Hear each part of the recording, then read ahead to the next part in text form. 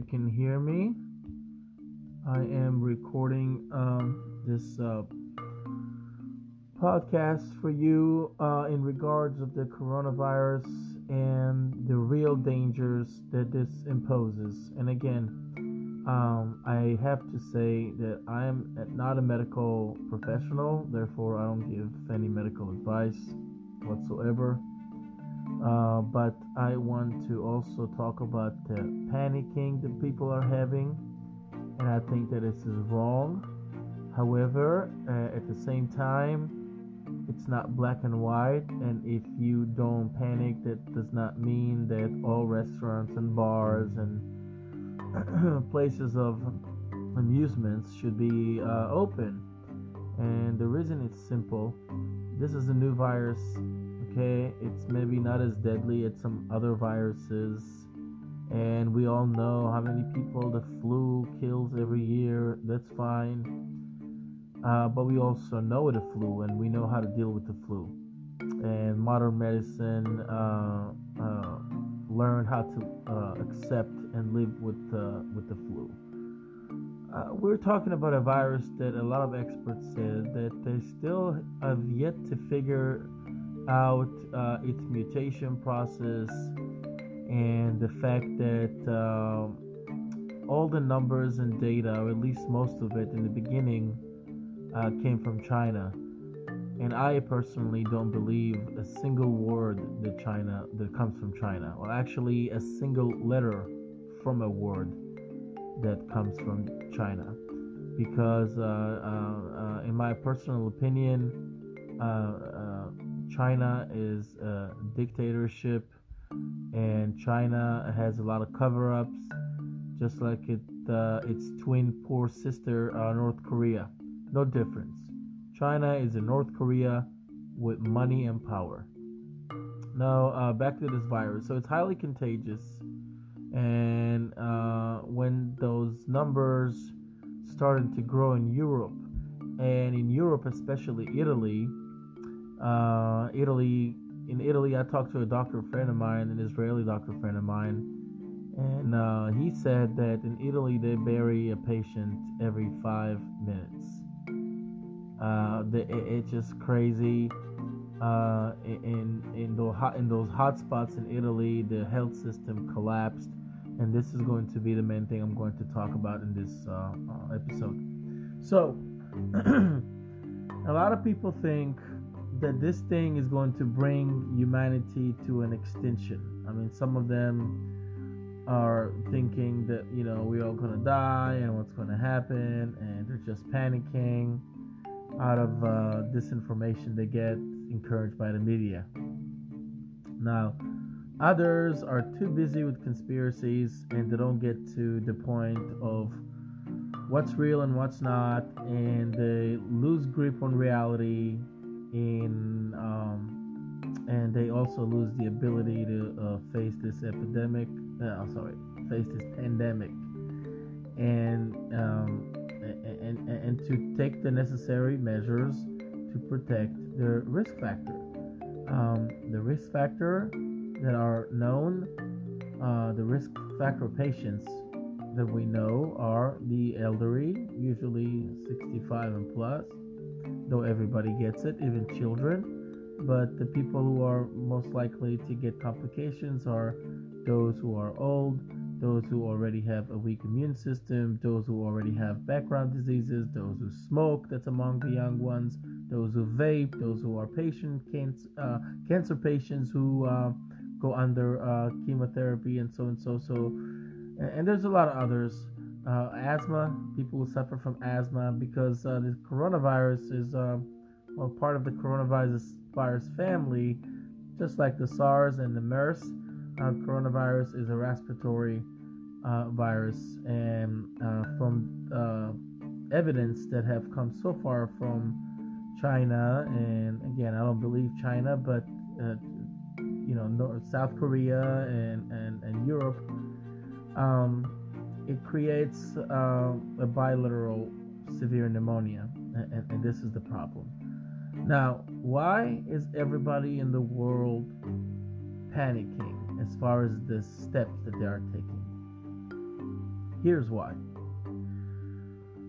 In the United States, almost a month after Israel has started doing that, they, in the beginning, they knew that this thing would come, but they didn't really know what exactly to do, because you have something that is highly contagious, but yet it's something that does not cause a very, very high mortality rate. And it was and there's no vaccine and no treatment. And then you hear stories from other countries, and then it's becoming a chaos. The chaos is not even economic, even though there is a huge economic chaos. But the chaos and the fight with the coronavirus is the fight for the modern health systems that we have in the United States and around the world. The battle is to save our hospitals, because health is everything in life. Without health, there is no life. And we are very limited on how many people we can treat at the same time. And I'm going to give you some rough numbers. Don't take me accountable for the exact numbers, but I know that in the United States you have about 940 or 950,000 hospital beds total. That's including ER, that's including med-surg and everything else. Now, a tenth of it, which is 90,000 and some change, are ICU beds. Why am I saying this? We have over 340 million Americans. Let's just say a lot of people get that coronavirus, which they will. There will be a situation where all ICU beds will be occupied within days. What's going to happen? What's going to happen with the staff? What's going to happen with the equipment? What's going to happen with the people who don't have coronavirus and still need to be in the ICU?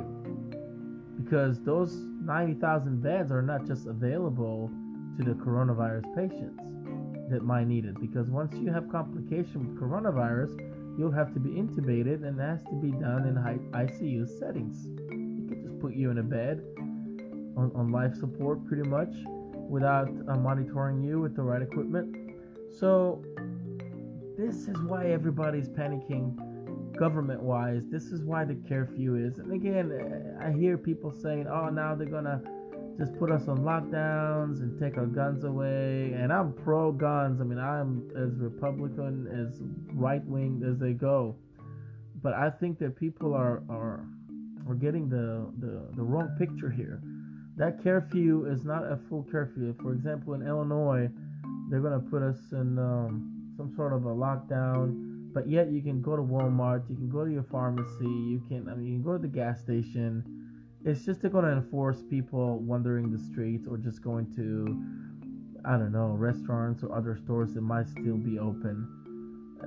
So that's basically, and they're going to enforce it, and they should, because they don't want to cause a situation when healthcare systems collapse, because this is the core of the society. The United States has already a tough system. There's a lot of illegal immigrants that taking a big toll on the health system and the budgets, and this is terrible, because that means less resources for the American people who are here and pay taxes and are eligible for those. But again, I don't want to get sidetracked. So going back to the beds, yeah, you don't want to overflow in the hospitals, because this is where chaos will start. This is how people start dying in the streets, because nobody will take care of them. This is what, just like in Italy, that doctor told me that they sometimes have the terrifying choice of like, who am I going to take care of first? Whose life I'm going to save first?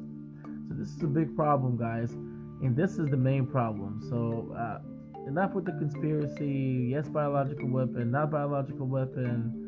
The media is scaring us. The media, who cares about the media? They're fake news anyways. I mean, the media is not who you need to listen to right now.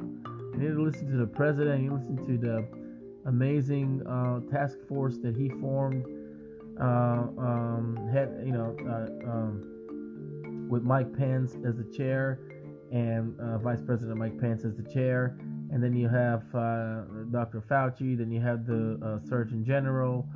There's a lot of people talking there, and they're very wise. They know what they're saying.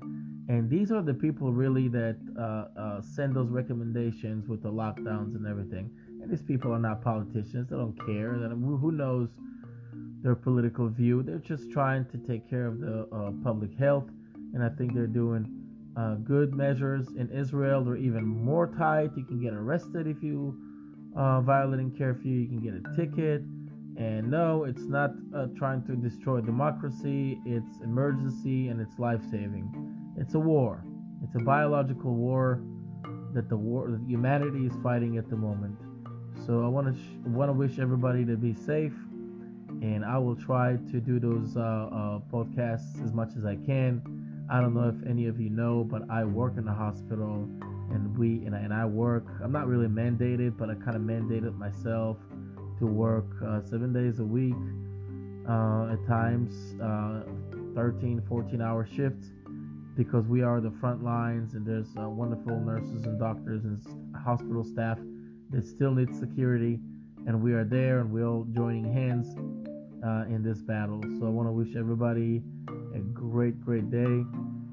God bless, and thank you, God, and my wife and family for the great support and in this times. We will talk soon. Bye-bye.